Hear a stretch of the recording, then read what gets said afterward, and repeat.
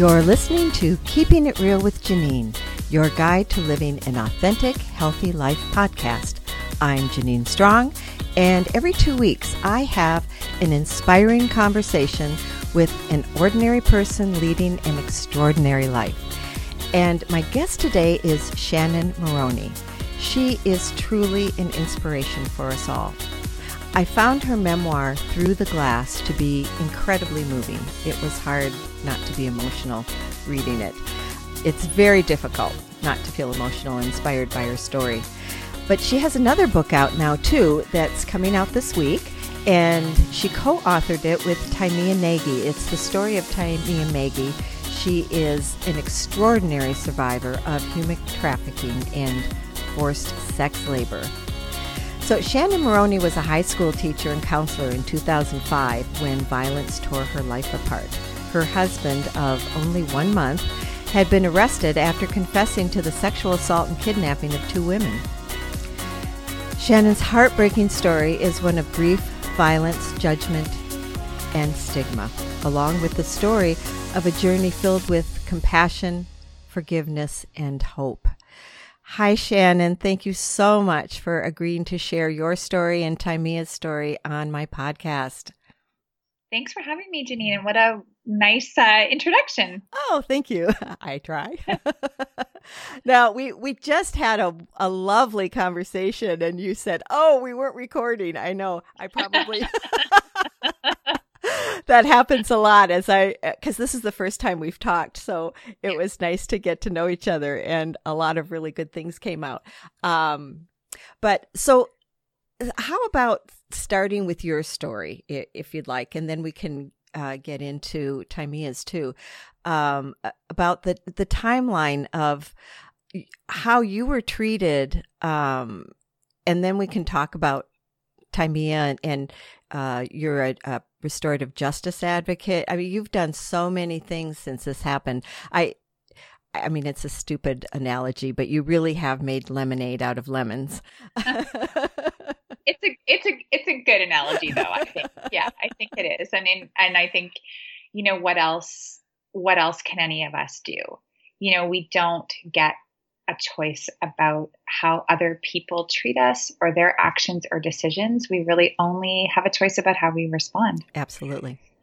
And the choice to try to do something that was meaningful or that made sense out of such a senseless situation and senseless violence that my ex-husband committed was something that I just really felt compelled to do. And I hope I've been able to make a difference. Now I have to ask you, on retrospect, because hindsight's always, wonderful. Were there any signs for you that there was something off about him? Not at all. Interesting. Not at all.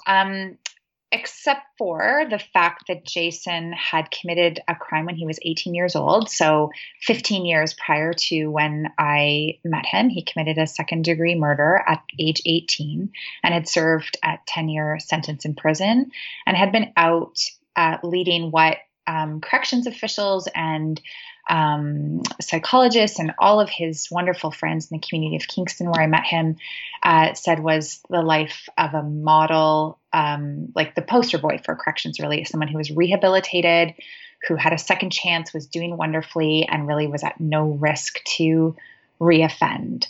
And so, I mean, some people will say, I think some of my haters, will say, well, obviously, you're just completely naive and stupid and all sorts of things, because the biggest sign was that he'd already committed an offense. And I think, and also it wasn't as though I sort of dove into a relationship with someone who was just let out or had really any, we just didn't really have any concerns. I felt I was very head over heart, where immediately upon meeting him and going out on a first date, and we met in a wonderful circumstance where he was the coordinator and chef at a soup kitchen, restaurant for low-income patrons, and I took a group of my high school students to volunteer there.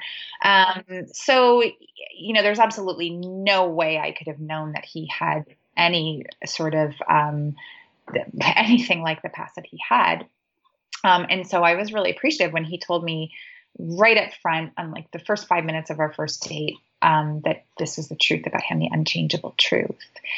And, I then just really embarked on a really soul searching journey for myself, but also fact finding just in terms of I just really needed to be very smart about this and do my research, meeting with professionals in his life. For even if we were going to continue on as friends, it just seemed like that was a good thing to do. Mm-hmm. And so through that research process and also getting to know him and the people that he had in his life, none of whom were from the prison system at all, and all of whom were wonderful, engaged community members and so on. We had a wonderful relationship, and Jason was a wonderful partner. We had just a beautiful life together, and we got along just like soulmates, I guess is the cliche, but that's certainly how I felt and how he felt. Mm-hmm. And so when he, after living together for 2 years and getting married, when he committed these incredibly violent sexual assaults on 2 strangers in our community and then kidnapped them to our home, the shock was, it's immeasurable. And there was nothing about his past that could prepare me or anyone who knew him to ever think that he was going to reoffend, and particularly that he would sexually reoffend, since he had not been a sexual offender in the past. Mm-hmm. I think this is an important point that, I think that the common misconception would be that, oh, you fell in love and you didn't know what you were doing, and you were missing signs and guideposts, and it sounds like you really took a very thoughtful approach to this. It's not like you were being I'm not sure what the word. I've been having trouble finding my words this week. Yeah, but I can tell you all the terrible things I've been called. Yeah, and, yeah, and I think that really comes from I remember interviewing in a Montreal radio station, and the interviewer asking me something, and so you were very young when this happened, and I said, well, actually I was 30, which I think is a reasonable age at which to get married. Yes, very. And or sort of looking at me and looking for what would make me different from other people. So that maybe is not well explained, but I would say the people who sort of ran from my life or had accusations or all these negative things to say about me, I think were people who were legitimately terrified. It was such a horrific. It was just very, very traumatizing, first and foremost for the victims, of course, mm-hmm. and their friends and family. And then, for anyone who knew Jason, his parole officer, who was a wonderful guy. I think we were his favorite house to visit. He'd pop over once a month or every 6 weeks for coffee. And for him, this was, your worst nightmare, I think, as a parole officer. Mm. And he was also very traumatized, and he was also, investigated and so on and questioned and all sorts of things.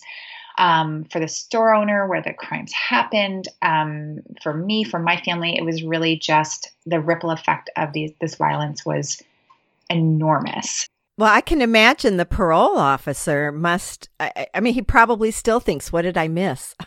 Yeah, I think I don't want to for him, but I think both he and I have just also really, really come to terms with that.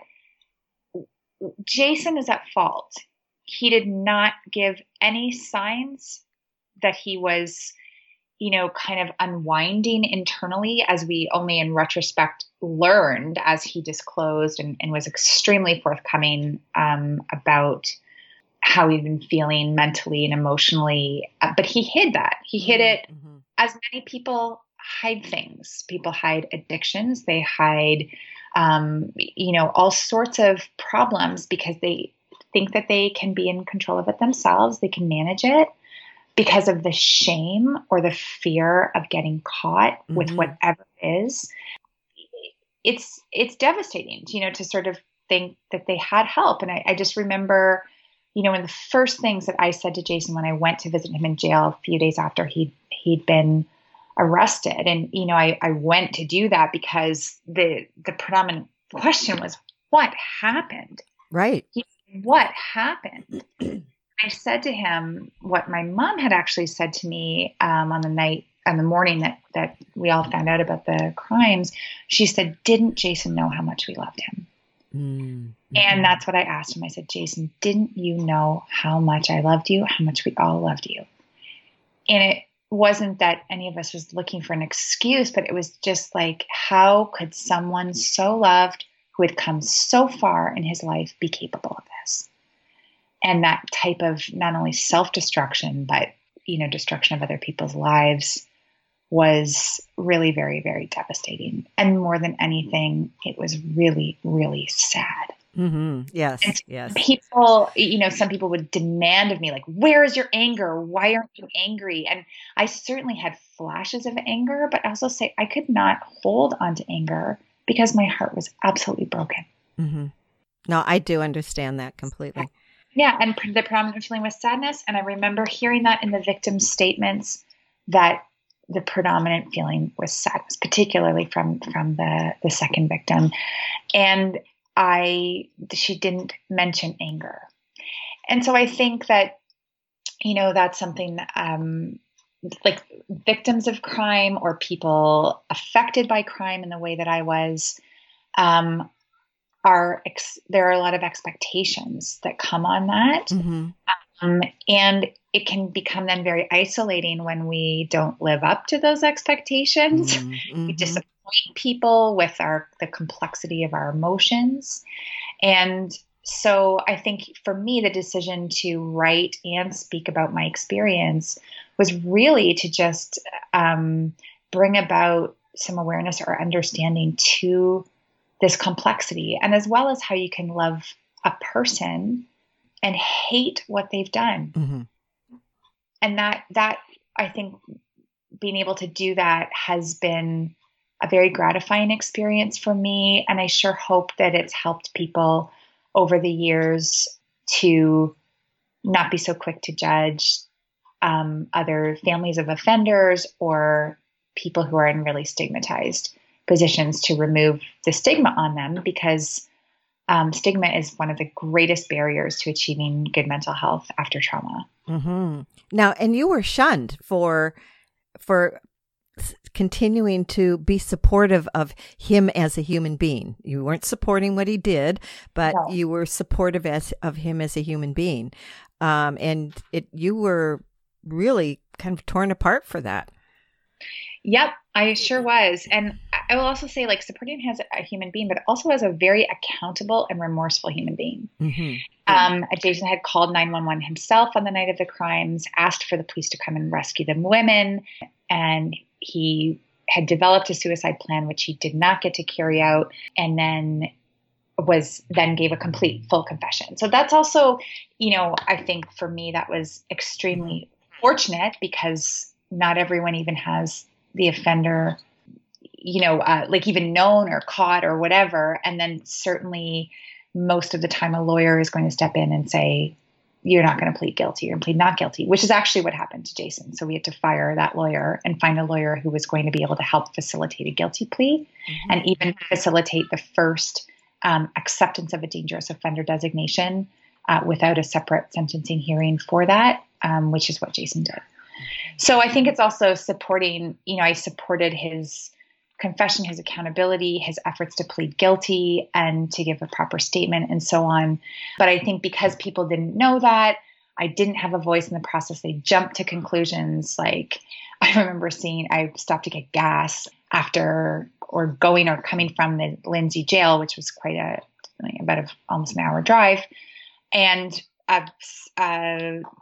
someone that I know, like from work, one of the office staff, was also at the gas pump. And she was like, oh, where are you going? And I said, like, I was just so kind of like, I don't know, just not prepared. And I said, oh, I'm going to Lindsay. And she said, you're not going to visit him, are you? And I just sort of was like, yes. I just felt like such a punching bag. And didn't have a shield of armor around me. She said, well, you should know that there are other fish in the sea. And then she got in the car and it was this whole idea of like, sort of stand by your man or something like that, which was just really incredibly frustrating and aggravating for me that was the perception. Mm-hmm. And, when I looked at my own experience, I mean, I certainly felt victimized by Jason. Victim's such a tricky word. And he had also committed acts of voyeurism on me, which did give me this official victim status, but I just had a lot of discomfort from using that word. But what I can say about feeling victimized and being a victim is that the V is for voiceless, vulnerable, and all sorts of negative things. And that the triumph over that victimization, in my view, and in the work that I do with victims or people overcoming trauma, is to transform the V into vindicated, validated, and vocal. Awesome. Yeah. Yeah, that's great. But that's what writing does, and speaking out and stuff, and just being able to have people really consider things from the other side. And I think that's, my number one, the best messages I get from readers or audiences is just, I never thought before about what it would be like to be in your situation. And now I think about it all the time.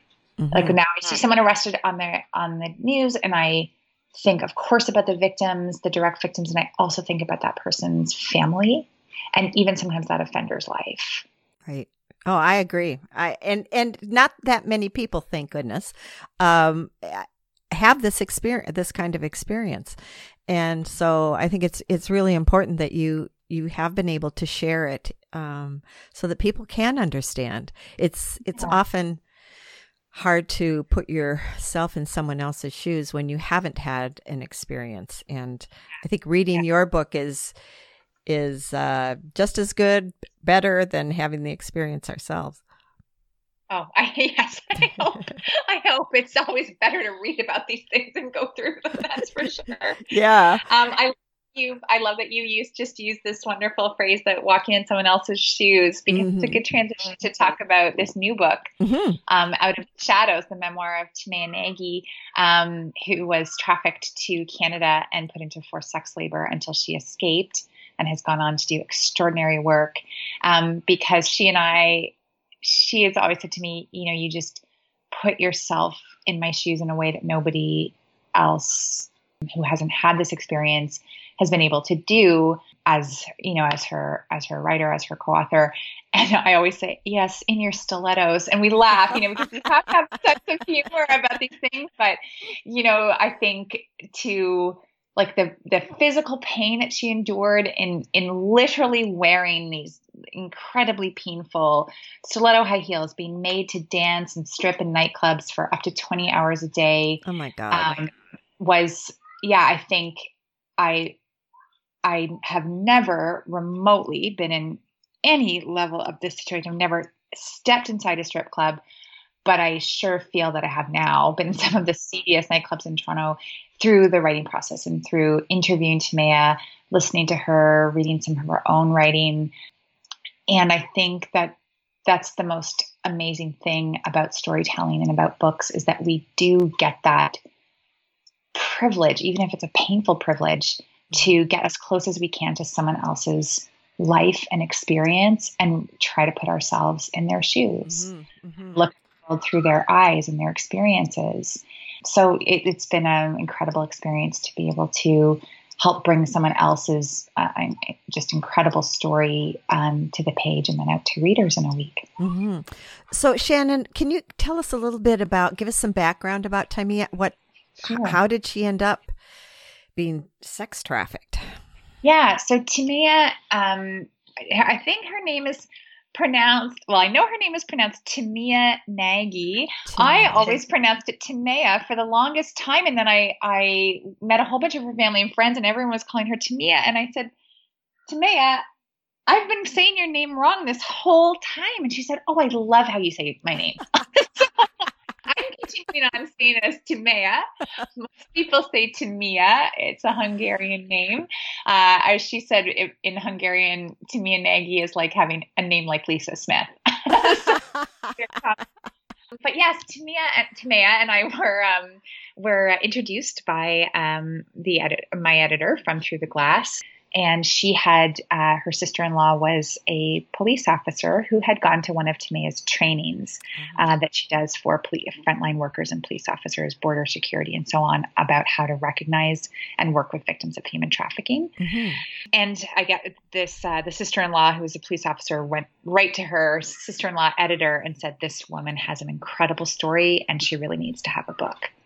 So we were match made, I like to say, and we just hit it off on so many levels. And Timea has this really ebullient, resilient spirit. She's, I think, when my husband, I'm remarried and have twin 7-year-olds with my husband. Mike. Yeah. And Mike went the night that we met at a Valentine's Day party. He said, after he asked me what I do, and I sort of filled him in, my book wasn't published yet, but I was writing and doing a lot of speaking, and I just gave him like a 5 or 8 minute version of my story and then waited to see if he was going to walk away or not. Uh-huh. His response to me was, he said, I just never could have imagined that something like that happened to you. You seem so normal. And whatever also, that is. Yeah. And also, I think just also really happy. I mean, I'm always have been just a very outgoing, kind of a sunshiny person. I really love life. And that's what he saw. And for me, I always think that's like the greatest reward, that you're no longer walking around. Like when you have PTSD, to me, it feels like you are walking around with a loaded gun. And it's very frightening to have it. It's frightening to live in a world that you have to be hyper vigilant of. And so overcoming that trauma, I think it is, we always have our trauma stories, Timea and I often connect around still having triggers. There are still times when we feel vulnerable and can relive parts of our experience. But it's I think this great spirit of life loving and a positive outlook that creates resilience or elasticity to get through those times. So when I met Timea, I think I said the exact same thing to her that Mike had said to me when she sort of, told me the basics of her story, which I'll tell you in a moment. I just sort of said to Timea, I can't believe that that you have gone through this. Whatever I don't know what I thought someone who had been trafficked and put into forced sex labor would look like or act like, but Timea is just someone you love to have around. She's just a beautiful, smart, and fun-loving person, and incredibly hardworking. So she, kind of in a nutshell, Timea grew up in communist Hungary. We are about the same age. She's just about to turn 41, and I'm just a couple of years older than that. We'll call it the same. She grew up in communist Hungary, and she had this budding career as a VJ on TV, promoting music, making music videos, a little small business by the time she was 17, 18, 19.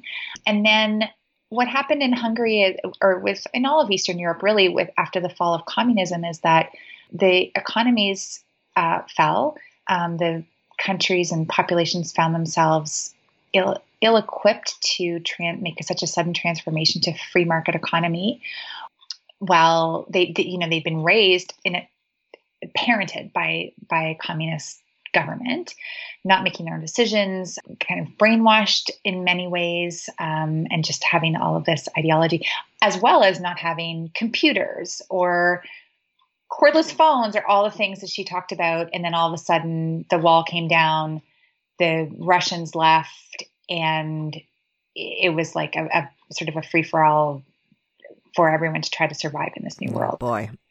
Yeah. And it was so interesting for me because, of course, I remember being the same age as Timea. I remember the wall coming down. And of course, the West just thought, like, this is the most amazing thing and how happy and wonderful. And in many ways it was. But Timea also said, there's a real other side to this for them living through it, which is this uncertainty, kind of fear, not knowing what was going to happen next, having the world open up and then realize how far behind they were and how would they ever catch up.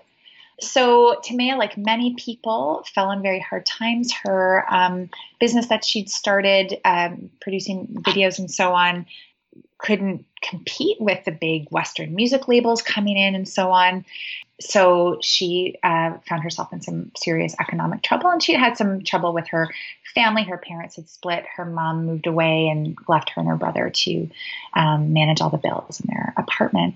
So at one point, Timea was made a new friend in her building, and that friend encouraged her to get out of her financial troubles by answering an ad in the newspaper asking for young women to work in Canada as babysitters and housekeepers, no English necessary. So Timea went for an interview with a recruiter from the agency, and next thing she knows, she's on a plane to come to Canada. Not one word of English. This is one of her vulnerabilities because, of course, they were not taught a single word of English under communism. Mm-hmm. She arrives in Canada, and the agency or the agents, as she only finds out much, much, much later on, are a ring of human traffickers, also Hungarian, trafficking their own people. Mm-hmm. And she is brought immediately to a nightclub where she is sexually assaulted by the owner and then made to start stripping and dancing. There are many ins and outs and traumas of this story, the ways that she was manipulated to believe that this was all her fault. The agency was trying to help her. They come up with more and more expenses that she has to pay, and her debt always seems to go up instead of down, no matter how hard she works. After 3 months, Timea was able to escape her traffickers in a very dramatic and frightening way. And then over the years, she's ended up working with RCMP to break up the biggest human trafficking ring in Canada. She won the Governor General's Meritorious Service Award for opening Canada's first safe house for sex trafficked workers, starting a charity and now a social enterprise that she employs rescued victims and survivors. She has spoken at the UN already. She won the Prime Minister's Award, and she's going to The Hague to speak at the UN on the financial aspect of organized crime and trafficking. Mm-hmm. And so that police officer said a number of years ago to the editor was, she needs a book. And I'm privileged of becoming her co-author, her writer on this project. Timea is a wonderful storyteller. It was easy to interview her and get lots and lots of details and do the research, but just be able to put my own writing skills to it, mm-hmm. and language skills, as of course Timea was not able to get a full education and learned English on her own from watching Friends because of the program. So yeah, so we have our baby coming out next week, as we like to call it. Well, what struck me about what you just said is that she opened the first safe house for sex trafficking victims. I mean, yes. That floors me that's the first, that there wasn't anything. I mean, what year was that? Let me think. That was, I want to say ish. I want to say around 2007. I should really, really know, but it's all in the book, and I've let some of the details go from my mind. That's understandable. But there's nothing before 2007? That's incredible. No, and there also is not one now. Timea was sort of forced to close that due to ongoing funding battles. They opened that house in Hamilton, Ontario, she and her organization. They had capacity for, I believe they had 8 beds and would take victims for sort of up to a week until they found a little bit more stable home for them, or were able to get them back to their families, have them in kind of like an anti-brainwashing counseling and so on. And they ended up receiving sometimes up to 200 requests a month from police. And they were unable to keep it open. So again, another hope is that with this book coming out, that people are going to become really, really aware of this incredible issue that it's just a huge issue in Canada right now, that we'll be able to get permanent funding for another safe house. And Timea has also opened this wonderful social enterprise corporation called Timea's Market, where survivors of sex trafficking, and one incredible young woman herself, Michelle, who was trafficked out of her Oakville, Ontario high school, has designed, and they all make handmade beautiful bath products and some other things, fair trade coffee and so on, that they sell, and all of the money goes toward Tamea's cause. And it also employs these women rather than keep them sort of at a charity model. They're important. So it's just truly, truly amazing. I just can't understand. I can't believe that the government hasn't funded more of these all over. Yeah, I mean, there should be at least one in each province. I mean, it just seems something. It seems logical to me. Yeah. So well, I'm very, very hopeful. One of our launches is in Ottawa, the working group, a parliamentary, a multi-party or non-partisan, however you might say it, just MPs and senators and so on, who are wanting to address this issue. And some very good work has been done. Tamea was brought to Canada under the exotic dancers visa program that Canada had at the time. There's an exotic dancers visa program. There was, and she God. worked with the MP to end it. And I think it was originally designed to sort of legalize and keep above board women who were coming to work in strip clubs and nightclubs, but it failed. And so I think around 1,700 women were brought mainly from Eastern Europe at the time, and were very much taken advantage of in some really terrible ways. Under that visa program. So it has been canceled. But it is horrifying because it also speaks to the demand. Yeah, I know. And so I think, Tamea and I have talked. She said, I really want to work with you going forward on, for one, kind of some restorative justice and restorative education work, because so many of the pimps that and the traffickers who are getting these girls at high schools have, as much as they groom these girls and young women to be trafficked, they have been groomed for a life of crime. Yes. There's a whole situation where, there's kind of the rank of boys, as young as 11, 12, 13, being groomed to be drug dealers. And then only a few have the ability to be promoted to human trafficking. Oh, nice promotion. Yeah. And I say that, I mean, it's so awful to say, and I don't mean to be in any way cheeky about that, using those kind of terms, but if we don't start to address what is the reality for many young people in this country, that they can be groomed to be trafficked or traffickers, we're going to continue to have a huge problem. So Tamea and I are just kind of in early talks about how we might be able to do that, along with her survivor, Michelle. And also, I think just that, I want men to read this book just as much as women. I mean, some of these books and memoirs can be kind of pigeonholed as women's journey memoirs or so on. And it very much is. And women readers will absolutely love this book, and book clubs and so on. But it's really important that men read this book as well. And then we start to understand the link between early pornography use, the humor and acceptance of having strippers for bachelor parties, or these rites of passage for young men, how much damage that actually does to the perception of women and these young boys and young men's experience of sexual intimacy and so on. And if we just need to kind of address it at all ends. Tamea, I went to a training that she did for frontline workers, and where she spoke about kind of her next steps, and she used the parable of the babies in the river. And she said, I was a baby in the river, drowning, floating down this river. I couldn't get myself out for a long time. And then I managed to. And then she said, and then I see all these other babies coming down the river. So I jump in and I try to pull them out and save them. And then I train other people to jump in the river and pull them out and save them with me. And she said, at some point I stand back and I look and I go, who the F is putting these babies in the water?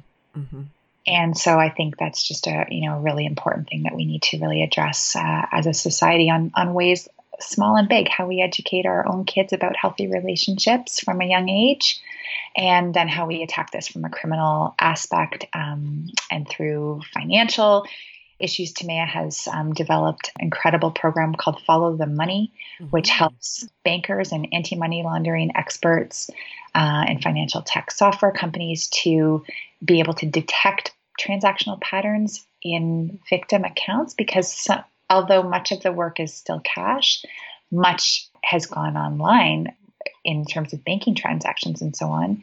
And when we can find victim accounts and how they may be characterized, they will always lead eventually to the accounts of the traffickers. And then we can bring them down on financial crime, like Al Capone, because financial crime carries hard evidence, and sexual assault is he said, she said. Yeah, I saw that in her video. I thought that was pretty cool. Yeah, and she's been featured in The Economist, and your listeners might want to tune in or just Google search her for The Economist and Forbes magazine for her work on that aspect of things. So. Well, I'll be putting some links on the podcast website for both of you. What about, so much of this is generational, isn't it? That people abused as children, and then some people will say that ends here, but other people just kind of keep the abuse going, keep passing it on to other human beings, to other children, to animals.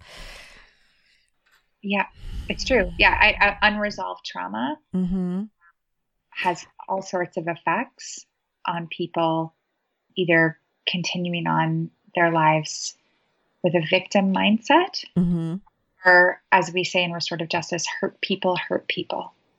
So what is restorative justice? Let's talk about that, because you've mentioned it a couple of times. Yeah. Restorative justice is, we like to say, a victim-centered approach that is characterized by asking some different questions about crime. Our conventional justice system, our criminal justice system, asks three main questions about crime, three important questions, but they're also limited. The first is, who did it? What law was broken, rather. Okay. We see it's in a reflection of charges, who did it, and it's extremely rare that, going back to my own situation, we have someone like Jason who says, I did it. And then we ask, what punishment does that person deserve? Those systems and those questions usually, and people going through the criminal justice system, tend to end up feeling more victimized and more traumatized than they do feel as though, quote unquote, justice has been served, because it's not really something that's served to anyone. So restorative justice asks some different questions. It will ask, who has been harmed? Okay. And in that way, we're opening up to a broader understanding of who has been harmed when a crime has taken place. That will include, of course, the direct victims, as well as their families and friends, the community, the family and friends of the offender, whatever systems are around, and so on. And then once we know who's been harmed, we want to ask, what do they need? We cannot undo what has happened, but there may be things that people need to try to return to having a healthy life while they accommodate a space for whatever has happened to them. And we want to ask those people themselves what they need instead of just deciding for them.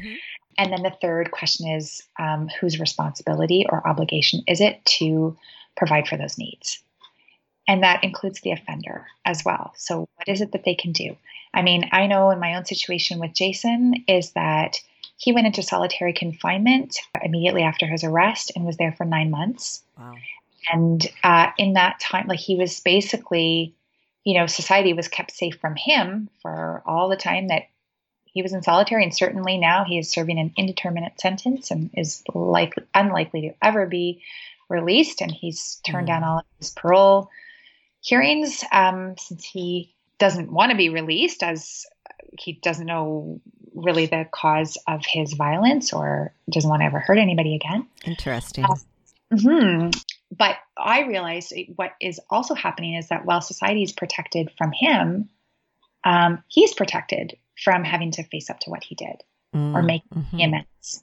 And what that did for me was leave me as the target for blame, for accusation. And fortunately, also, I need to say how much compassion I received from my golden circle of friends and family who walked with me on this journey and helped me never forget how much life is worth living. And that included strangers that would drop off a little tiny lasagna on my front door, which is just an act of great, great compassion. So I think that's what also kept me from living my own life sentence to jail. Because for many people, you were guilty by association. Yeah. Right? Yeah. That's something I thought happened like 100 years ago. So yes, and I even lost my job as a public school guidance counselor.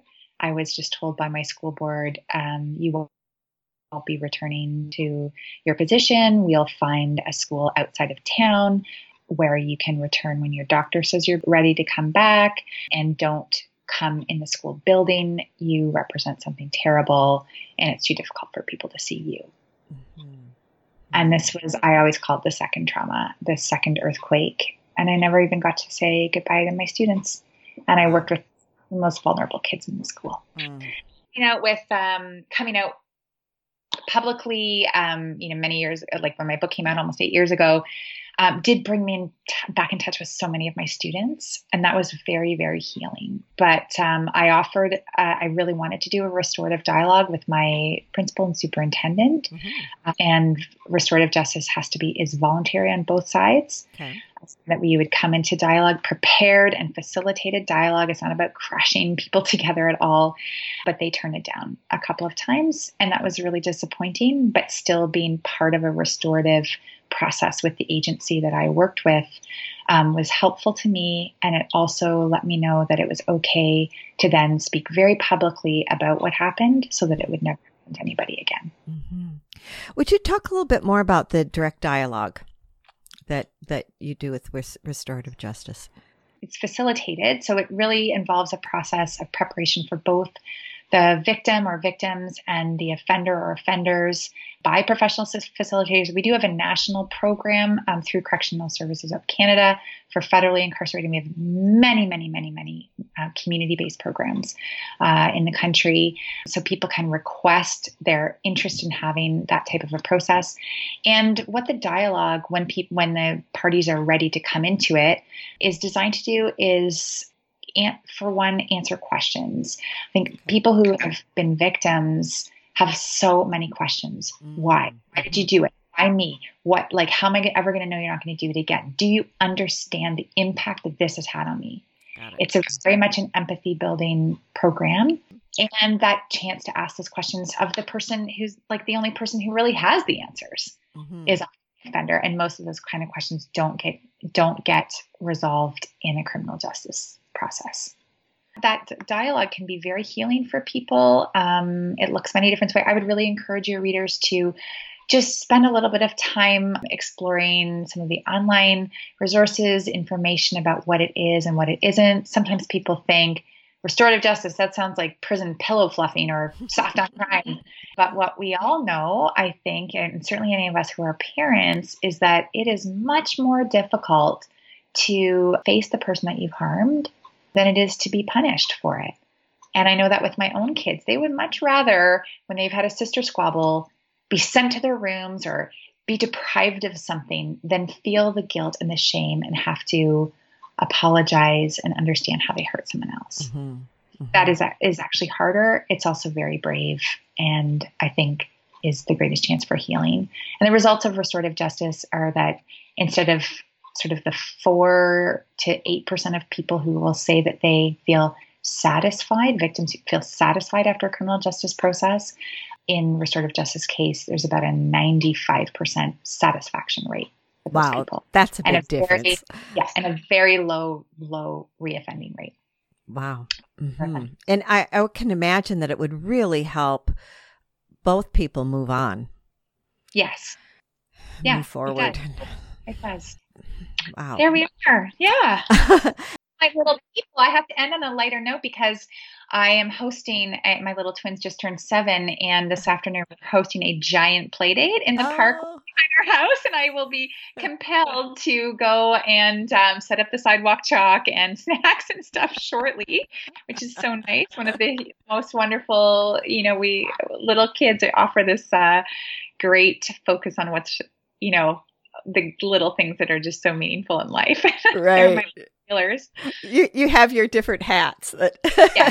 Yeah, I would imagine that they keep you grounded. They do. I have to say though, becoming a mother after such trauma for me is probably the hardest thing I've ever endeavored to do. Oh, interesting. I really thought, this is my happy ending. This is going to be so great. And it is now, especially now that they're 7. But, it was a very, very, very hard road for me when they were first born. I felt like all of my resources had been used up to recover from what Jason did and come through that experience. Mm-hmm. And then I had 2 tiny babies to look after, a very traumatic birth. And I had to really, really deal with the PTSD stuff again.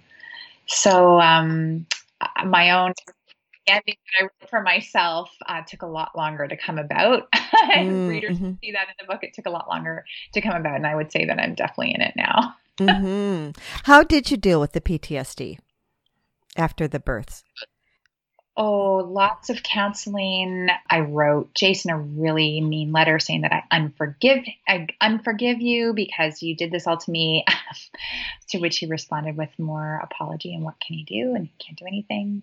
Really just a lot of support from my friends and family and a lot of tears. But yeah, help is needed for people. It's needed for a lot of new moms for lots of different reasons. So yeah, just do my best. I wouldn't say I was perfect, but okay now. Yeah, that's awesome. I'm so glad to hear it. One thing I wanted to ask you, excuse me, I think that I might have written this down from your book. I'm not sure, but I really like your understanding of victimization. And what you wrote was that another's choices have taken your choices away. Yes. Yeah. And so recovering from that and helping and supporting victims and survivors has to be a lot about giving them choices back. Mm-hmm. That makes sense. That's my take. So how can people, if somebody is moved by this, which I can't imagine who wouldn't be, and they want to do something to be of service, to help, what are some of the things that people can do? Yeah, thank you. I always say start local.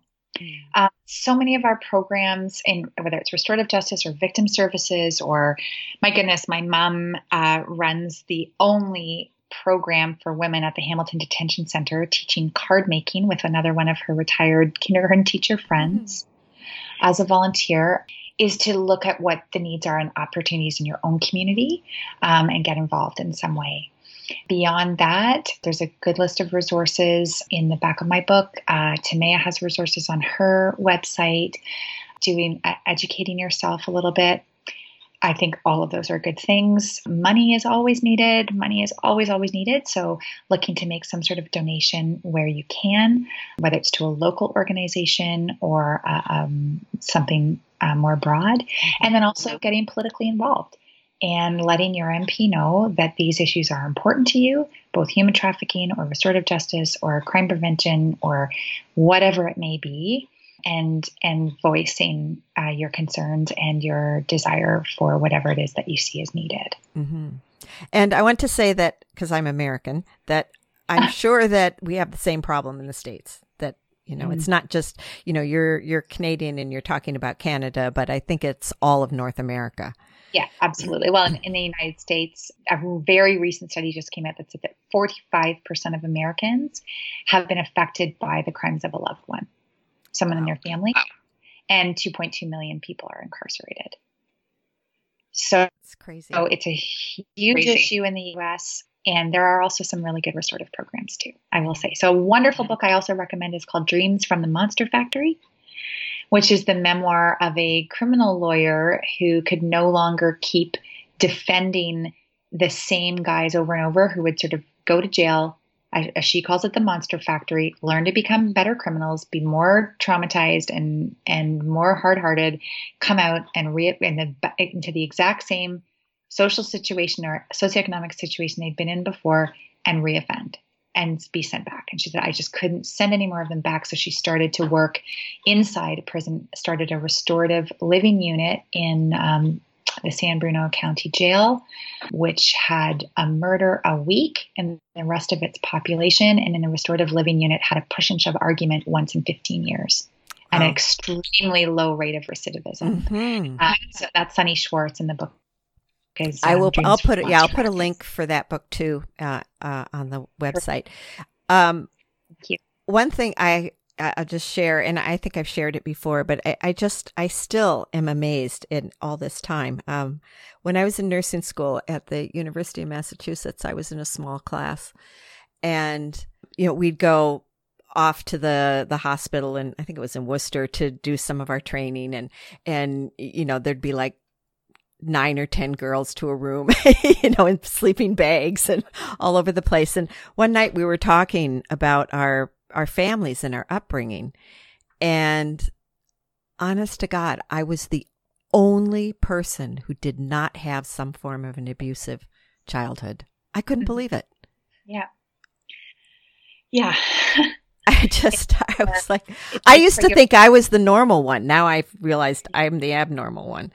Oh, sadly. Yeah. And I think too, I feel at this time, we are as a society becoming much more aware of the need for mental health care, to destigmatize it, to look at how we take care of ourselves, how we take care of others in our community. And I think always it's like an airplane. We have to put the oxygen mask on ourselves first, before we can help other people. Good so metaphor. It's also very much of doing this work or being involved or being part of a community is to really have the courage and get the support to work through the things, the hurts that we all have in our lives, no matter in what form or to what extremity that they've had, unresolved grief and so on, that, we have, I don't think resilience is a character trait, it's a practice. And,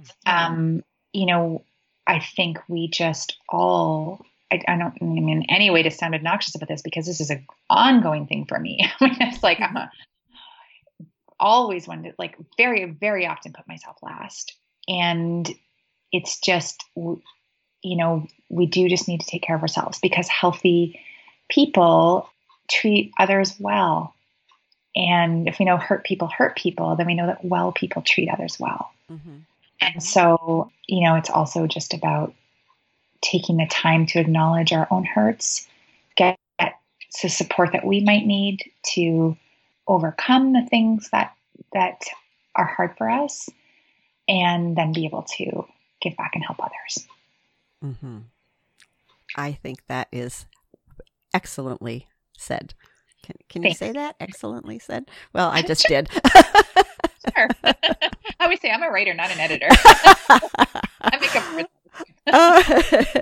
actually, I'm a good editor. It's hard for me. It's interesting. I just thought of this because I've been listening to books more than reading, just because I knit and crochet, so it makes it easy to actually, take in a book, I'll say, while I'm doing that. But when I read, I find typos and grammatical errors all the time, and it drives me nuts because it makes it hard for me to actually read. Yeah, I know. I must say it's hard. It is actually very hard for me to read in the first sort of 6 months of publishing a book, because I'm kind of still in editing mode. Mm-hmm. Of course I do. I edit my own work all the time, and it's just very hard to just sort of break it. So I'm diving into some House and Home magazines. Just feel just about right. Good for you. Oh, this has been wonderful, Shannon. Now, before we wrap up, if you could repeat the names of both of the books and how people can get a hold of you, or where they can find your website, all of this information I will put on the podcast website too. But okay, sure. Thank you so much. Mm-hmm. So my memoir is called Through the Glass, and the memoir of Timea Nagy is called Out of the Shadows. Both are published by Penguin Random House. Mine is also published in the US and UK by Simon & Schuster. And Timea's Out of the Shadows is also available in the US as well, which I'm really happy to say. They can all be purchased at the major retailers as well as your favorite bookstore, and of course taken out of public libraries. I can be found at my website, shannonmoroney.com. My last name is Moroney, and Timea is timeanagy.com, TIMEANAGY.com, as well as timeascause.com. Awesome. Okay. Thank you. That's great. I hope someday I can meet her. She sounds. I hope so. Yes, I hope so. She sounds pretty amazing. Maybe she'd like to come on the podcast and tell more about her story in detail. I would love that. Oh, and I think we also need to get her to Nelson. Yes, that would be great. Community. All the communities in the Coots there. I'm so privileged to visit last fall. Yeah, well, that's how I got to know about you. Is my stepson was at a talk that you gave at the high school. And he spoke very highly of you, and I just right away I thought, sounds like good podcast material to me. Yeah, thank you. I'm happy we've been able to work it out. Yeah. So is there anything that you would like to leave the listeners with, or do you feel you've... Oh, I think just gratitude for listening. I think it's just none of us have any extra time. So I always feel like just anyone who's taking the time to listen, I'm incredibly grateful for. So, and thank you, Janine, for having me. Oh, thank you. I really appreciate who you are and what you're doing, and keep up the good work. Thanks. Thank you. Take care, Shannon. You too, Janine.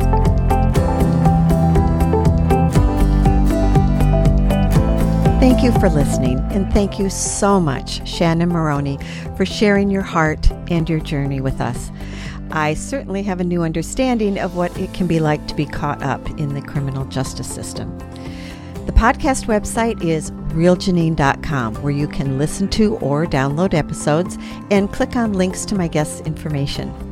There is even a donate button if you feel inspired to support the work. You can sign up for the podcast bi-weekly blog newsletter to keep up on new episodes, archives, life updates, and healthy recipes. And remember, once again, Janine is Janean. To subscribe to Keeping It Real with Janine, go to iTunes or your favorite podcast provider and check out my podcast YouTube channel with video slideshows of all my conversations. Do you know someone who would benefit from my conversation with Shannon Moroney? I know you do. You must. So please, please share the love. Thanks for listening. Take care and be well.